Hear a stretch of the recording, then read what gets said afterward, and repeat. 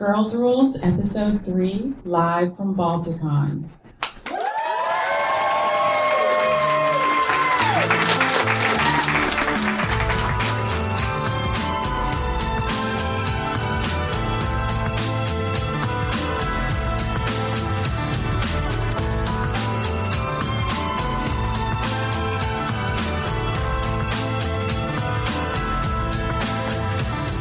Welcome to Girls Rules. We have a really special treat. As you can see, I have 4 fantastic women, female authors, prolific, creative, fantastic, that have actually agreed to join me today. And so please welcome, we have Philippa Ballantine, Blackwell, Christiana Ellis, mighty Mur Lafferty.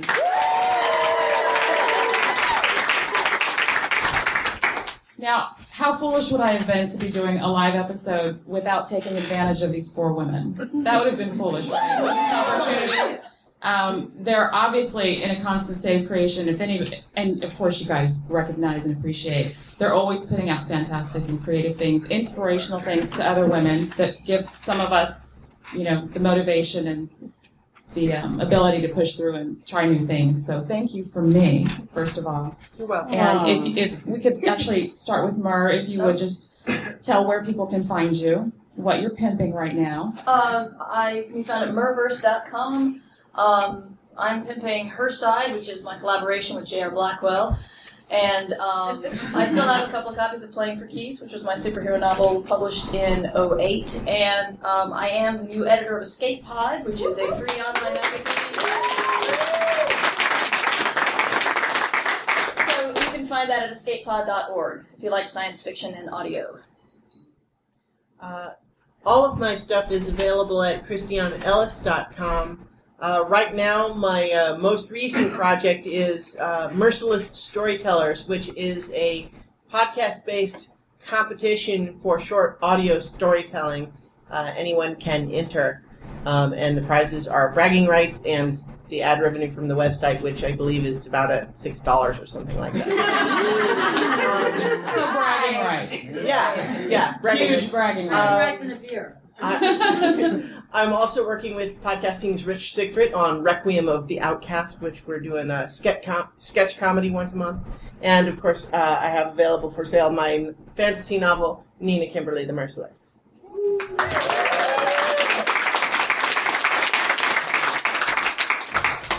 I'm J.R. Blackwell. I'm a writer and photographer.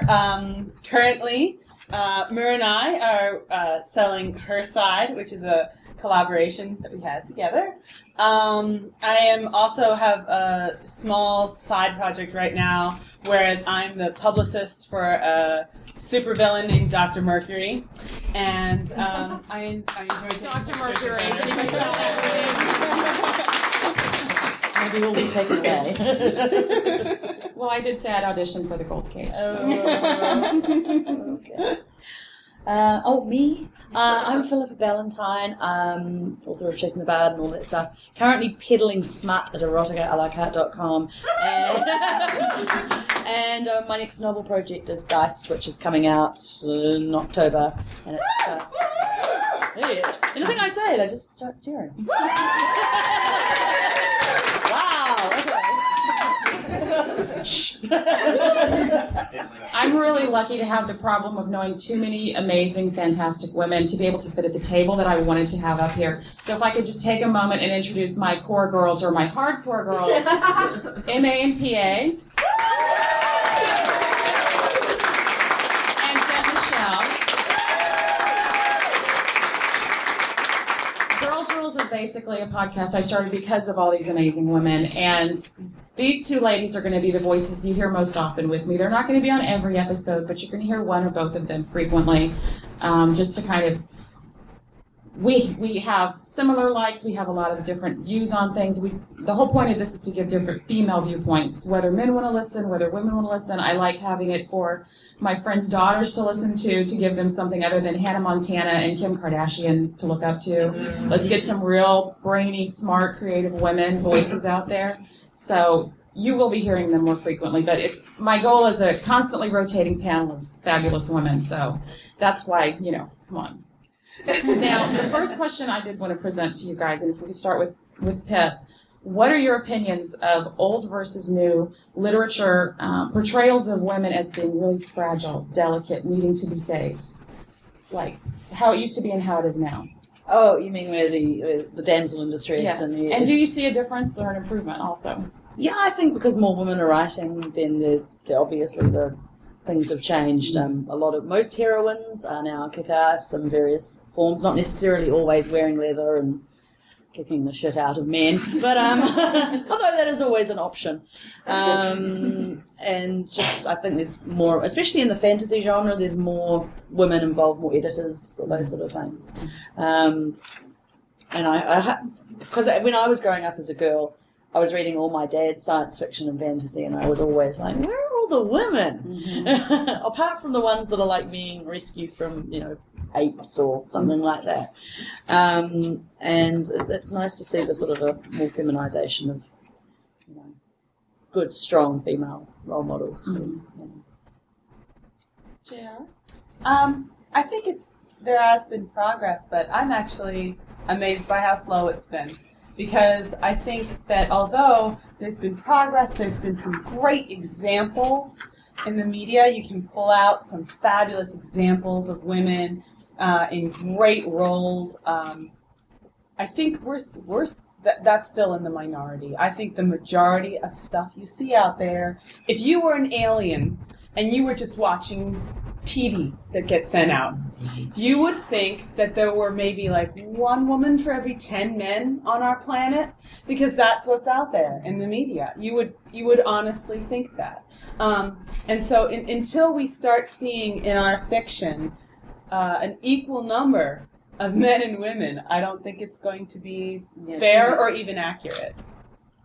I think part of the thing is that there is still clearly a market for fiction that has very passive, fragile heroines in it. And those stories might have other redeeming qualities, but there's clearly some aspect of that type of female protagonist that there is a market for.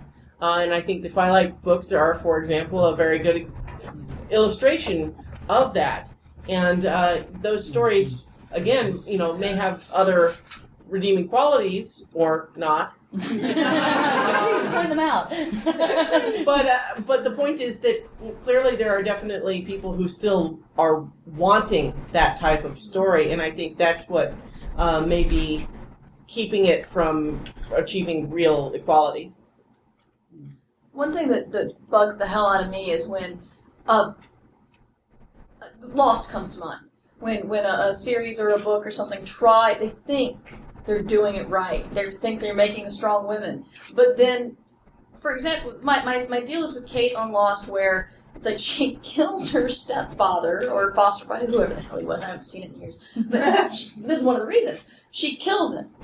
And she kills him for being bad to her mother. I mean, she is this is like almost like penis cutting off thing. I mean, she's hardcore. But then she gets on the island, and they're like, we're going over here. And she's like, I'm coming with you. And they're like, no, you're not. Oh. Yeah. I mean, seriously, It's like, you would think that a desert island would be the place for her to set up an Amazon war tribe. I would have watched Lost. And wouldn't that be an improvement? Yes. Really, that would have kept me watching. watching. Sawyer or Jack, both. That's what Kate was built up to be. And then, but then it just became, I'm going with you. No.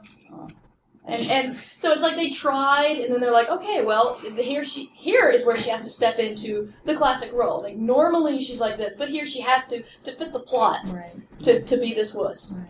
And I hate that. And, it's great that there are strides, but like JR says, we're not there yet. Yeah. And continuing with you, do you purposefully set out to portray strong female protagonists in your work? Because you have. With her side, with Playing for Keys. You all of you do, which is something one of the reasons I love your work. But is that something you said, I'm going to do this, or did it naturally occur?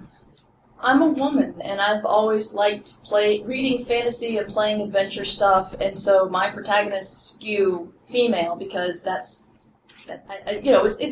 all writing has a little bit of Mary Sue involved. We're all going to be like, what do I want to do? I want to be a superhero, blah, blah, blah. And I just wrote a novella with a male main character, and that was a little bit challenging. And I know all writers should be able to do this. It should be able to switch. But I think I'm a woman, I'm writing, and I'm also writing the stories I wanted to read when I was a kid. Mm-hmm. There's that. I mean, not that all my stuff is YA. Done. Her Side is about a teen. Do not give it to your child, please. But Her Side is interesting because that was created through collaboration and not... That was a totally different thing. So that's another story. But yeah, I think I do set out just because of who I am and what I wanted to read when I was a kid and I couldn't find. I think it's largely the same for me. I didn't consciously decide, I need to think up a female protagonist who's strong. It's more just the characters that came to mind that interested me enough to write a story about them kind of just happened to be strong female protagonists. I have written some stuff that does not involve, or I guess does not involve only a single strong female protagonist.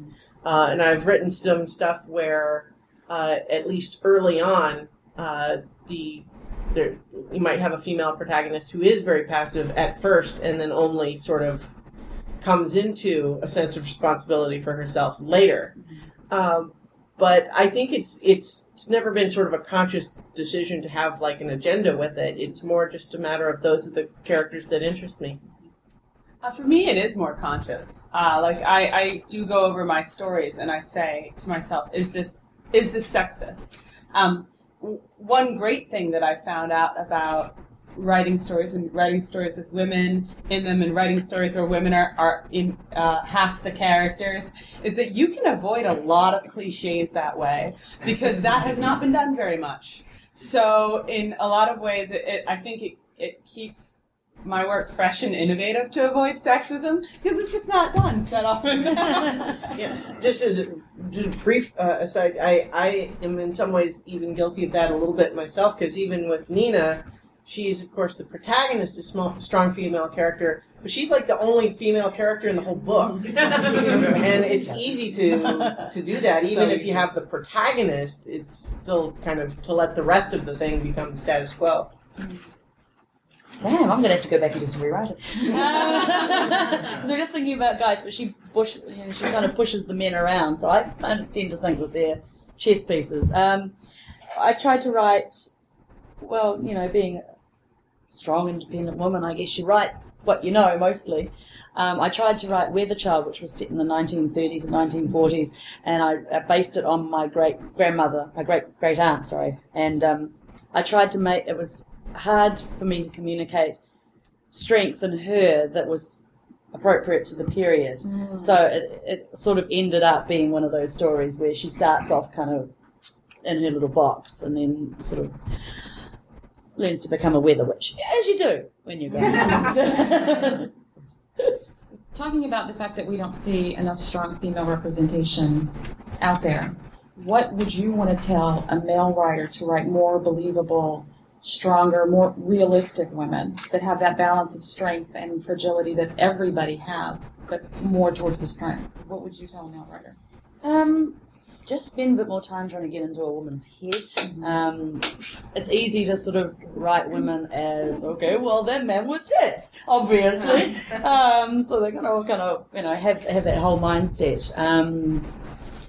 I've read some writers, some male writers that have done women very well, not too bad. And then I've read some that are like, really? Why did you not bother? Why did you make that character a woman at all? We should have just left it a man, That's male is default. Yeah, male is default. It's like, just slap a sexy little cut top on her and she's a woman. So yeah, when I'm writing male, I talk to men about, what it's like to be a man. When I was writing the erotica about being a man, it was like, okay, so what's it like? So I'd like to see some more men. What's it like? Which is a fun conversation. Yeah, it's a fun conversation. JR? I think basing it off of women you know rather than women in fiction would be the way that I would go. Like I would base characters off of, women you've interacted with, because women in so much fiction are just so wrong. I think that the most common error along those lines is just sort of the assumption that to be strong is synonymous with being macho. Like, macho is the only way to be strong. Mm-hmm. And so, in order to write a strong female character, they essentially just try to have her act like a macho guy would act. She has to be tough, one of the guys, and, smoke and drink and, swear. Around. Yeah, that's another excellent example is often to have to make the female characters promiscuous is part of trying to make them, in order to not be the pretty little virgin flower, they have to go all the way to the other extreme instead of being like a mix of all sorts of things like everybody is. Which is more realistic. And I think, though, that often many of the authors that have that problem, though, can have the same problem with the male characters in terms of not knowing how to make the male characters be either, a slimy little weasel or a big, tough, honorable warrior. Women are funny. The women at this table are incredibly funny.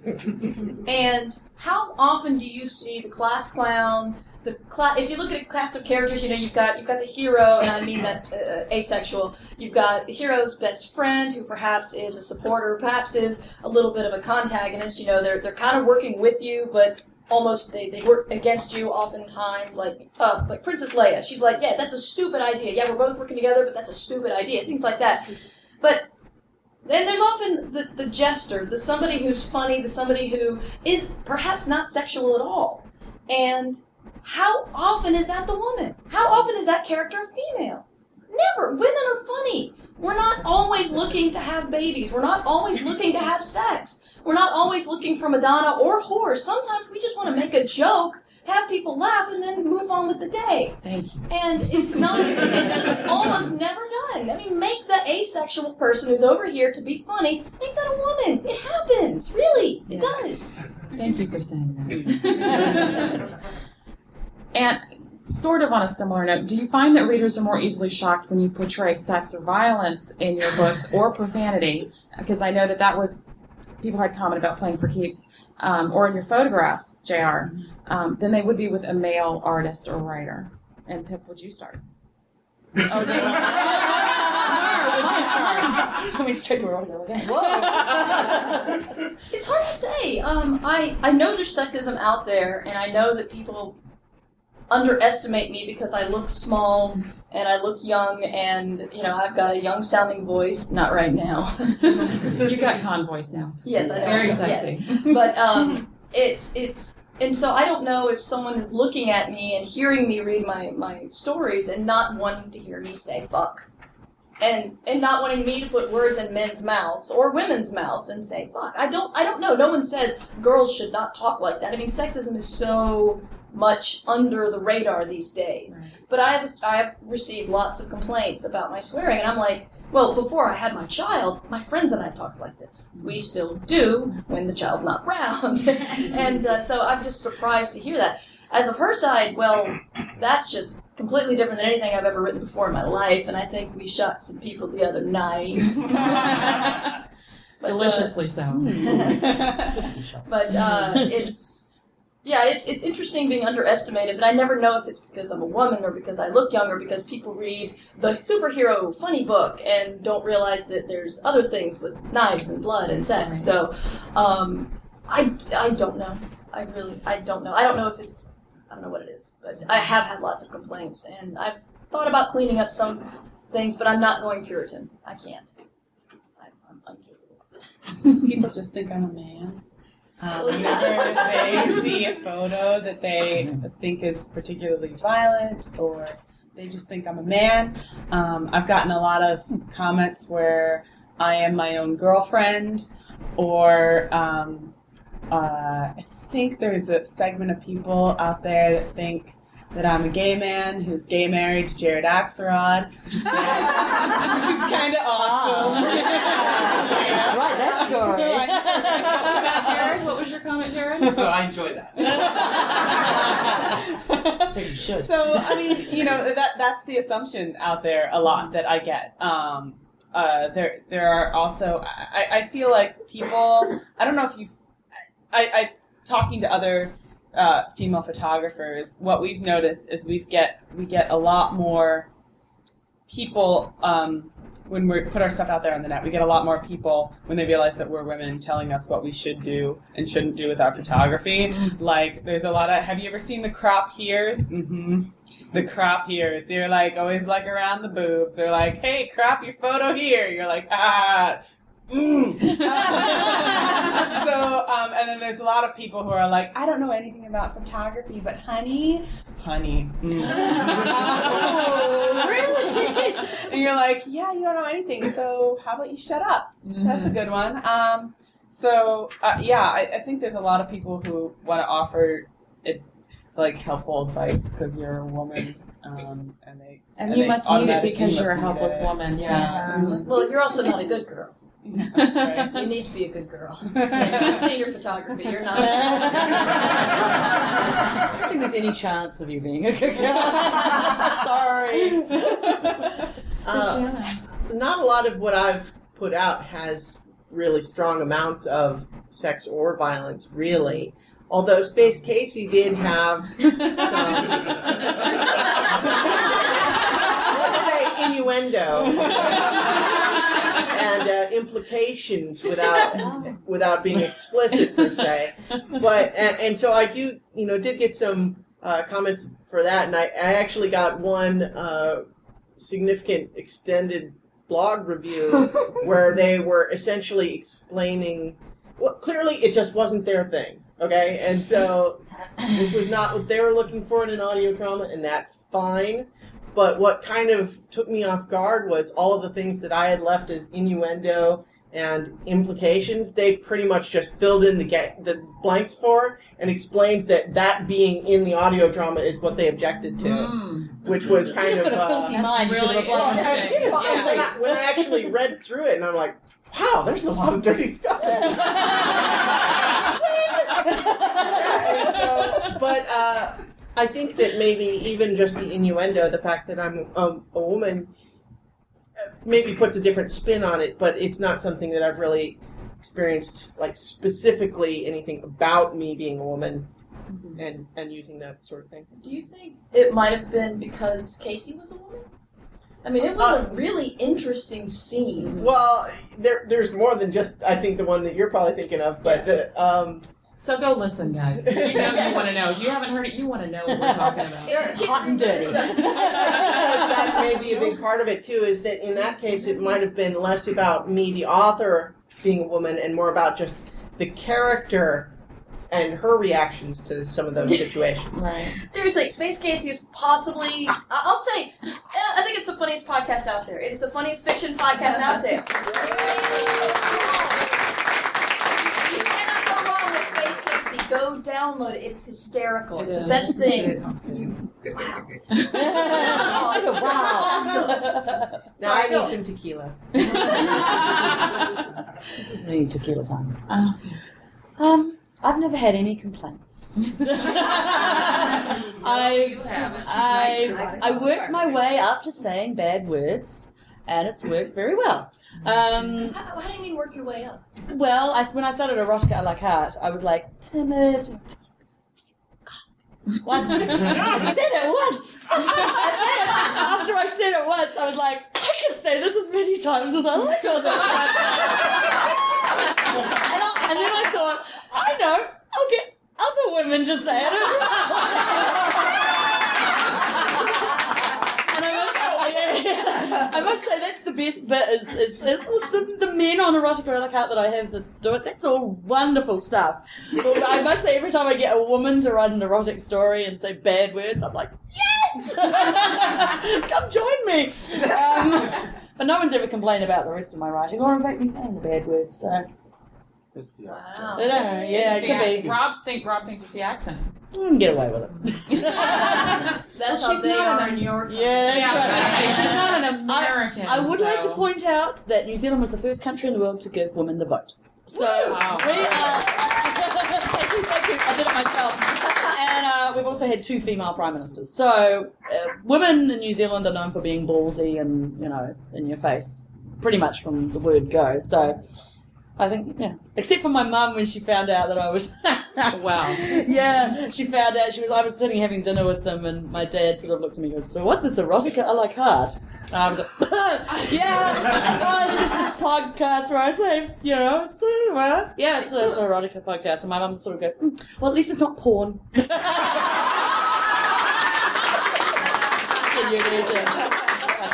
Mum, whatever you say, whatever gets you through the night. That kind of broke my brain, but yeah, as a mom, I can see making that little click. It's not porn, right? And JR, if I could ask you this question first, because we did have a conversation. Do you feel you've had any? And you're a unique case because of the pseudonym you use. But have you had any additional hurdles because you're a female author photographer when they discover that you're female, which you sort of touched on? Yeah. I find that female names have a harder time getting published. And especially in sci-fi, and so a gender-neutral name is helpful. It's helpful to getting out there, and that's like a little sad. And I found that when I talk to women about this, they're like, "Oh, yeah." And when I talk to men about this stuff, I'm like, "Really? Are you sure?" And they're like, "No, I'm sure."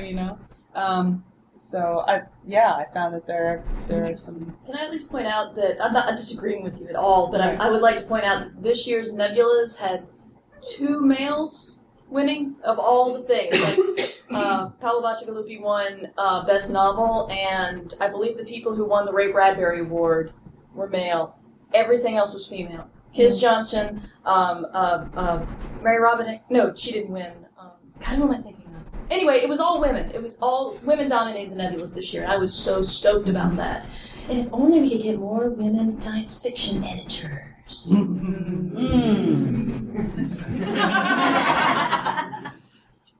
Christiana? Okay. Well, I don't know. I think it's possible that there maybe are some very specific subgenres, like the paranormal romance, where you might have, like a female name might even be an edge over a male name in those very specific areas. But by and large, I think it's almost certainly true. And I mean,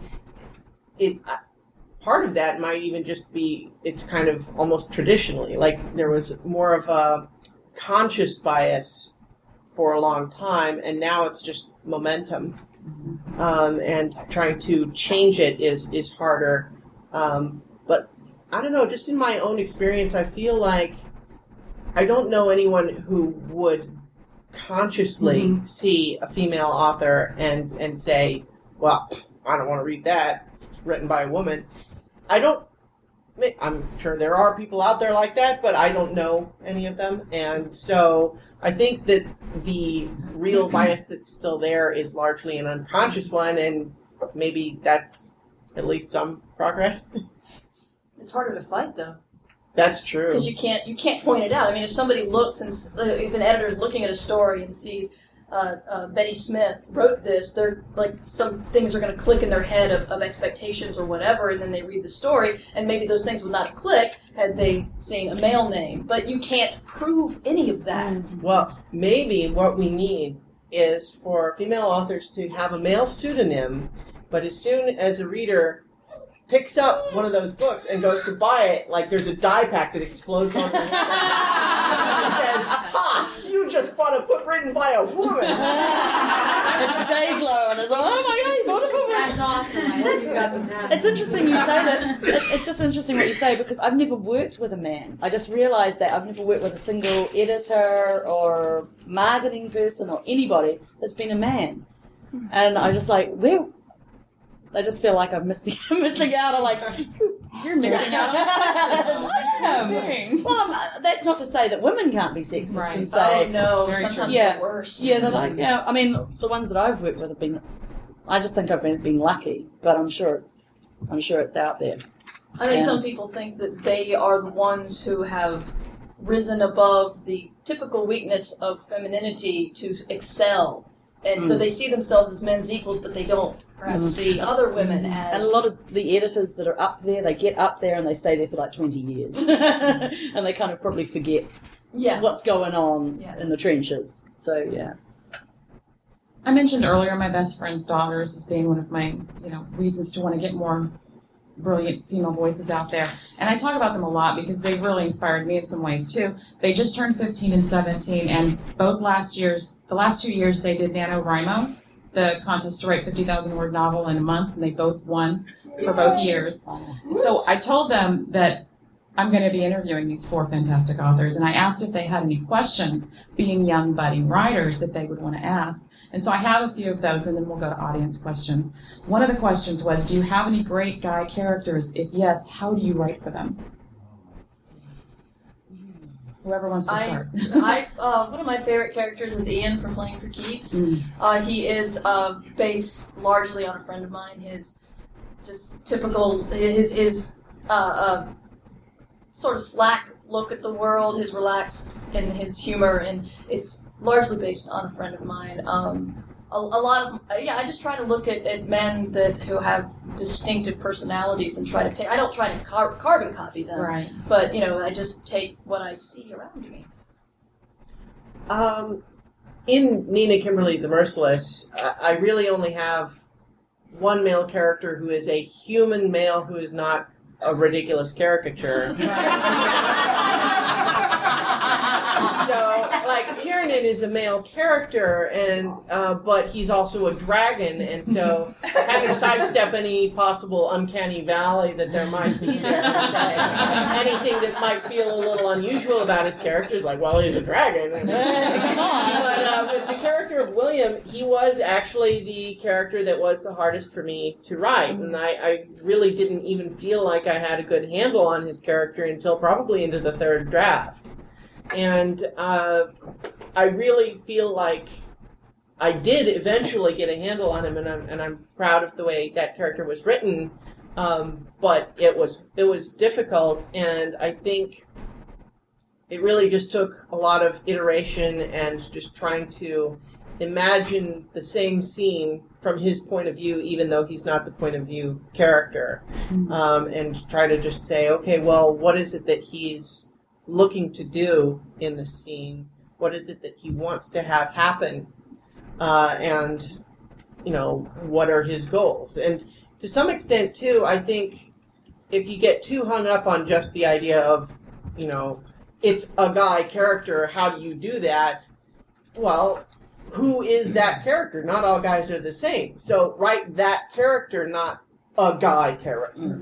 And so find out who he is and write that, not worry so much just about the fact that he's a guy.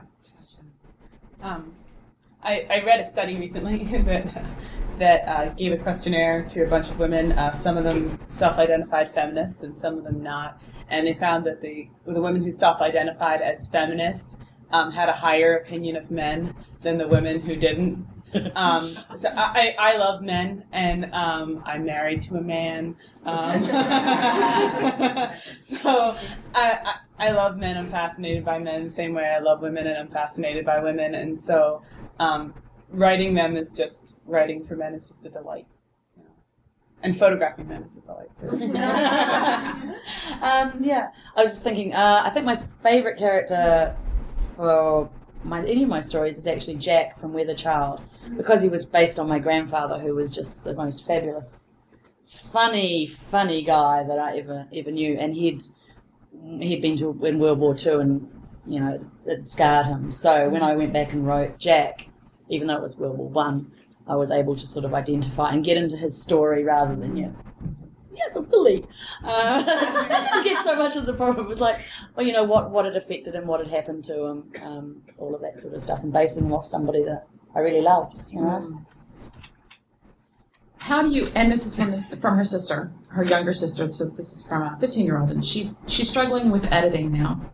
Because I told her since they wrote their NaNoWriMos that my husband and I, we were so excited, we're going to publish them for them. We're going to like create this whole little house and have a logo and do the whole thing for them, get them all excited. So now the younger sister is just in panic trying to edit. And so her question was, how do you edit? Do you read through several times and just edit here and there? Do you do a complete rewrite on a lot of things? Or do you let other people read and make suggestions? What would you tell her as far as helping her with editing? Well, she's 15, so I wouldn't say start with vodka, but that's my choice. And your mother hates you. That's right. I usually read it through. I put it away, and I don't look at it for like as long as possible, and then I forget about how much it sucks. And then I go back into it, and I sort of feel a bit better about hacking it to pieces. And I read it aloud a lot, and get a sore voice, and it's kind of like going to a con. And yeah, I do a couple of passes over it. Okay. Yeah, I generally write a rough draft of something, whether it's a flash fiction. Right now, I'm working on the novel, so I write it through without any editing whatsoever. I just write, and I don't look back. I write forward, even if I really hate what I'm doing or I don't think it's like the best thing. I just write to get to the goal, and then I look at the whole thing and I say to myself, what's this about? Who are these people? What makes this story the strongest? Because seeing things as a whole is so different than seeing things in little pieces and trying to make the pieces perfect as they go along, because you can make the whole thing the best it can be. So that's what I generally do. I go through the whole thing. I definitely agree with Pip in saying that once you've finished it, set it aside for a little while, because when you're so close to it, you've just finished writing, it's that classic figure of speech of you can't see the forest for the trees, and you can get so caught up in these individual little nitpicking sort of things that you can really just lose any sense of perspective, and then that's when it starts to seem insurmountable. But I also, and this is just something that works for me, I usually write on the computer, and so when I'm editing, at least once I will print it out and do like an edit with a pen, just because it's enough tangibly different an experience that I'm able to think about the story in a slightly different way. Of course, with a novel-length work, that's a lot of paper, but at the same time, I think giving a story to a few beta readers can be very helpful too, especially if there are specific parts of the story that it's like, will this work? Are people going to be able to figure this out? Or is it too confusing? That sort of thing. www.ishouldbewriting.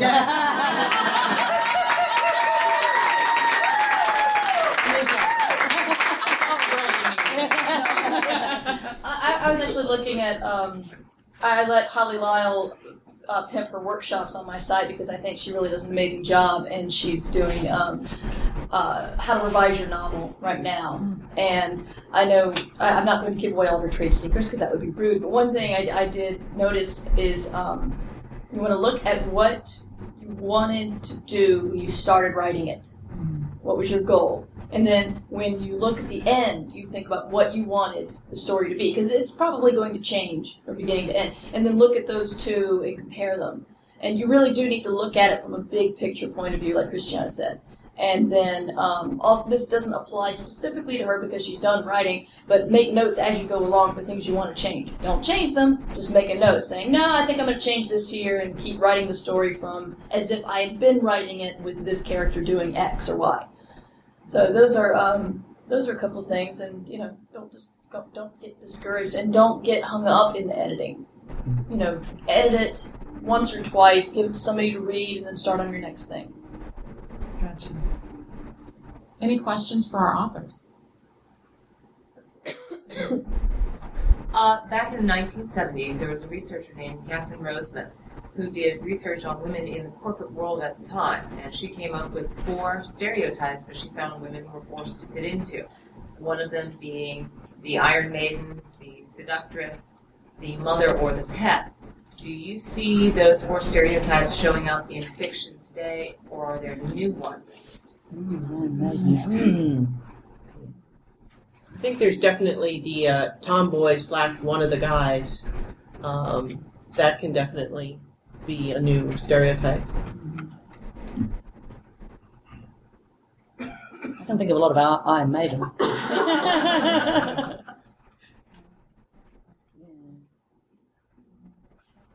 sounds about right. Yeah. I'm trying desperately to think of another one. Is there something different? Any other questions? Yes, Chris. Given how much of what's out there that purports to have strong female characters ends up with writing men with tits, who do you think is doing it well? Who do you think is really showing strong female characters that are preserving femininity and strength? Gail Carriger. Yeah. Totally. Gail Carriger. One thing I love about her book Soulless is her character would probably be Buffy the Vampire Slayer in the future, but that's not the time period, and that is not what women do. She kicks ass. She doesn't let anybody push her around, but she keeps to societal norms. And it didn't piss me off. It was just so beautifully crafted that she does her upper class society thing, does not let the vampires and the werewolves push her around, but she does not go out and slay. That's not what ladies do. And so she just did this beautiful thing of a very strong character who was not buff, kick-ass physically. But it was refreshing to see that, Buffy is awesome, and she is a good character, but that stereotype is new. Of, okay, well, let's to make women stronger, let's give them superpowers and have them destroy things. I mean, it was cool, but we don't all need to go down that road. So I highly recommend Gail, and she's here, and she'll be here tonight, and I should be writing live. I think China Mieville has some great female characters. Oh, yeah. In fact, I just finished reading just last week The City and the City, which has not a lot of prominent living female characters, but sort of one of the central mysteries of the book is a woman who's been murdered, and you learn more and more about her life over the course of the story, and she becomes sort of a really interesting character who, was ultimately killed, so she had kind of a tragic character arc, but she turned out to be a really interesting person.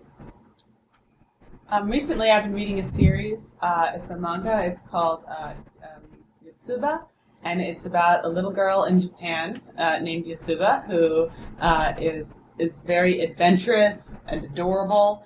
And what's great about that character is that since she's so small, she's like 4 years old, she's not really attached to any sort of gender norms yet.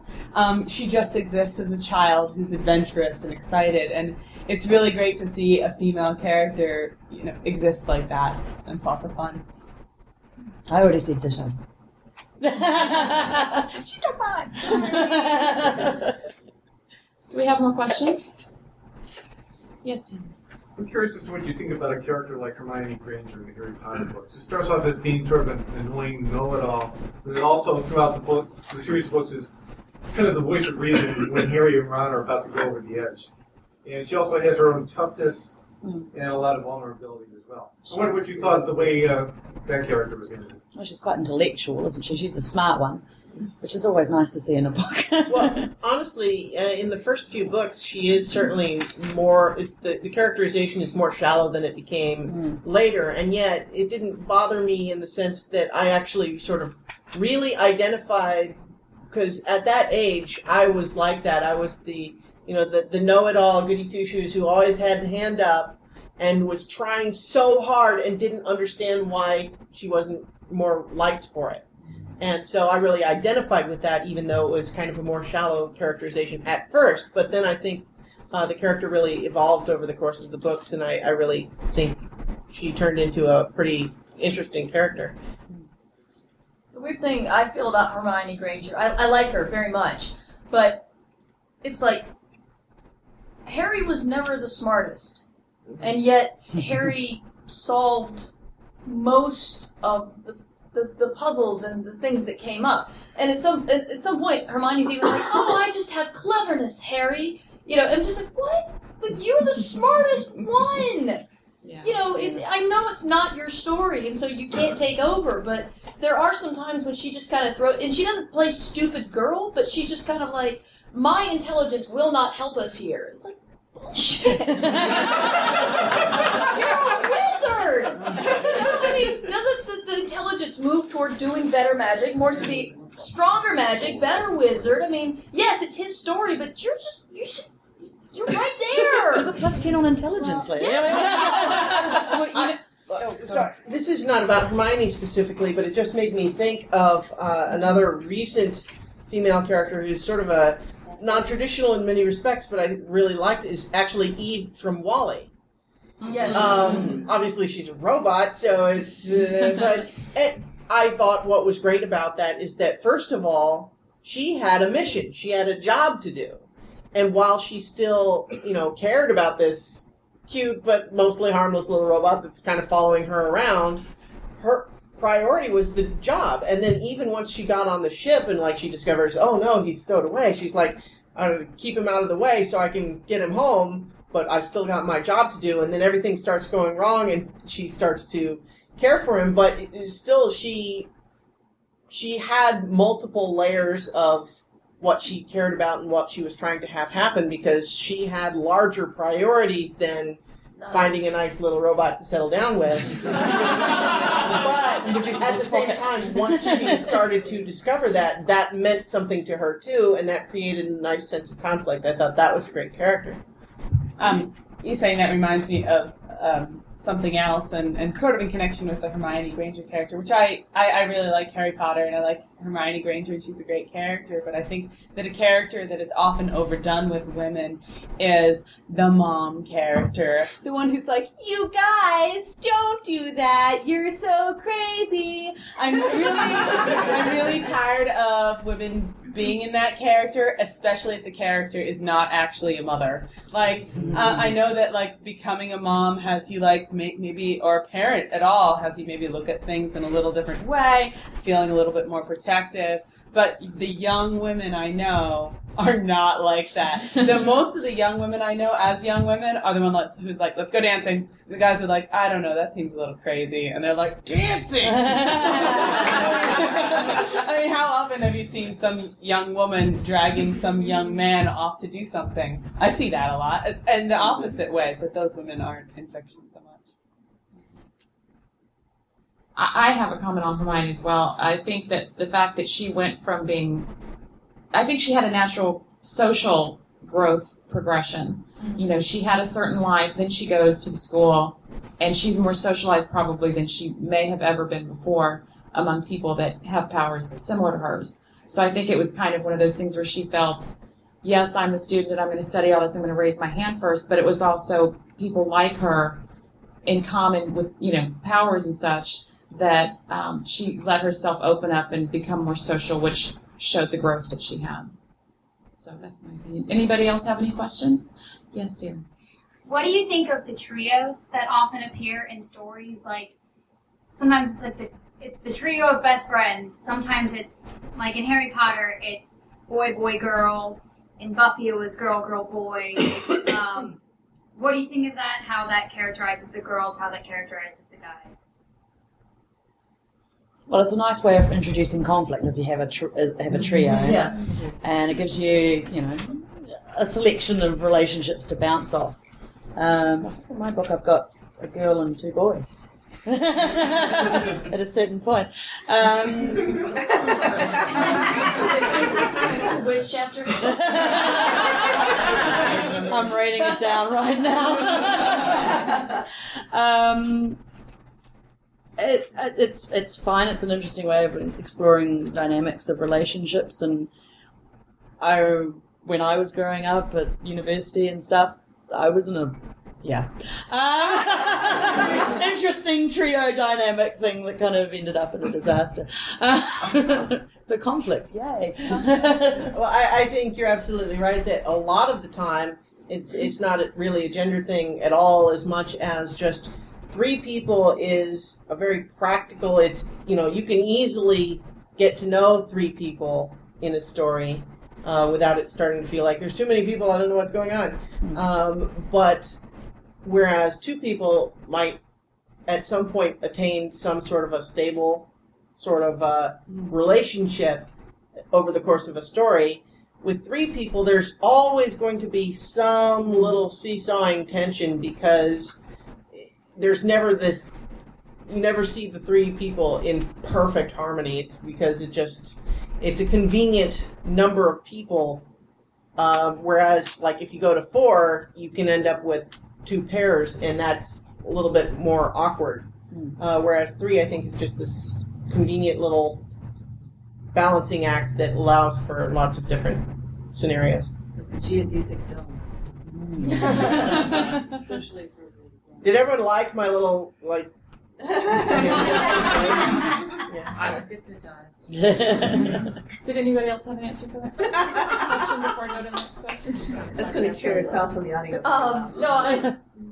It can create sexual tension or friend tension depending on what you're going for, and it's fun to play with jealousy as well. Even if it's just like 3 people who aren't sexually attracted to each other, everybody wants that one person you can confide in. And if there's 2, it's kind of nice, but then you wonder, okay, well, are they confiding in each other?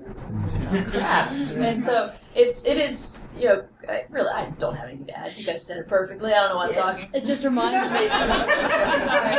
It's a microphone. I'm going to go. It just reminded me of when I was like 8 years old. I had 2 best friends, and one was a girl and one was a boy. And I remember particularly like, okay, Monday, Tuesday, Wednesday, I'm going to hang out with you, but he's got an extra day. There's that kind of interesting tension. My daughter's already planned who's going to be the minions when she's an evil son. And I'm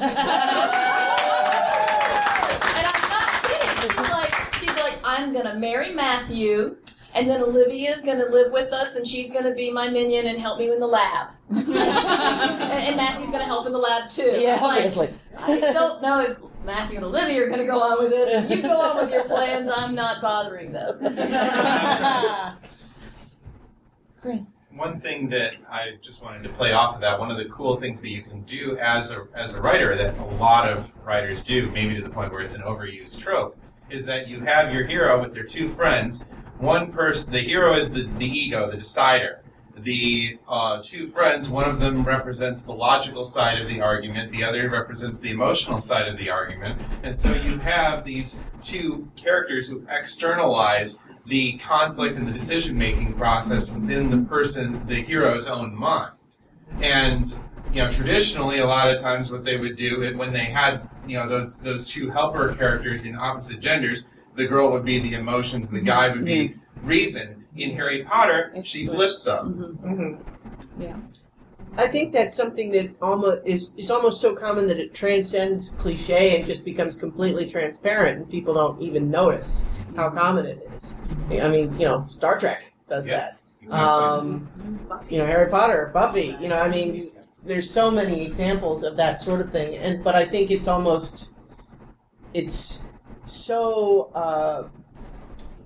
much at the fundamental level of storytelling that it's almost not really a trope or a cliche as much as just like a storytelling structure almost. Okay. Well, I think, are we out of time? I think we're coming up against it.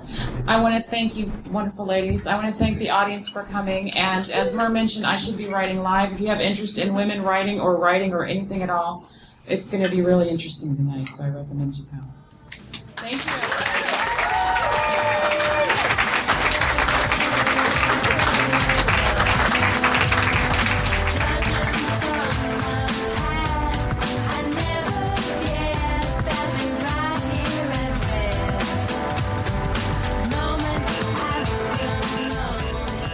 Thanks for listening to Girls Rules. You can find information, comment on episodes, and subscribe to the podcast at girlsrules.org. You can contact me by email at girlsrulespodcast@gmail.com or leave a voicemail at 717-347-8537. This podcast is released under a Creative Commons, non-commercial, no derivatives 3.0 license.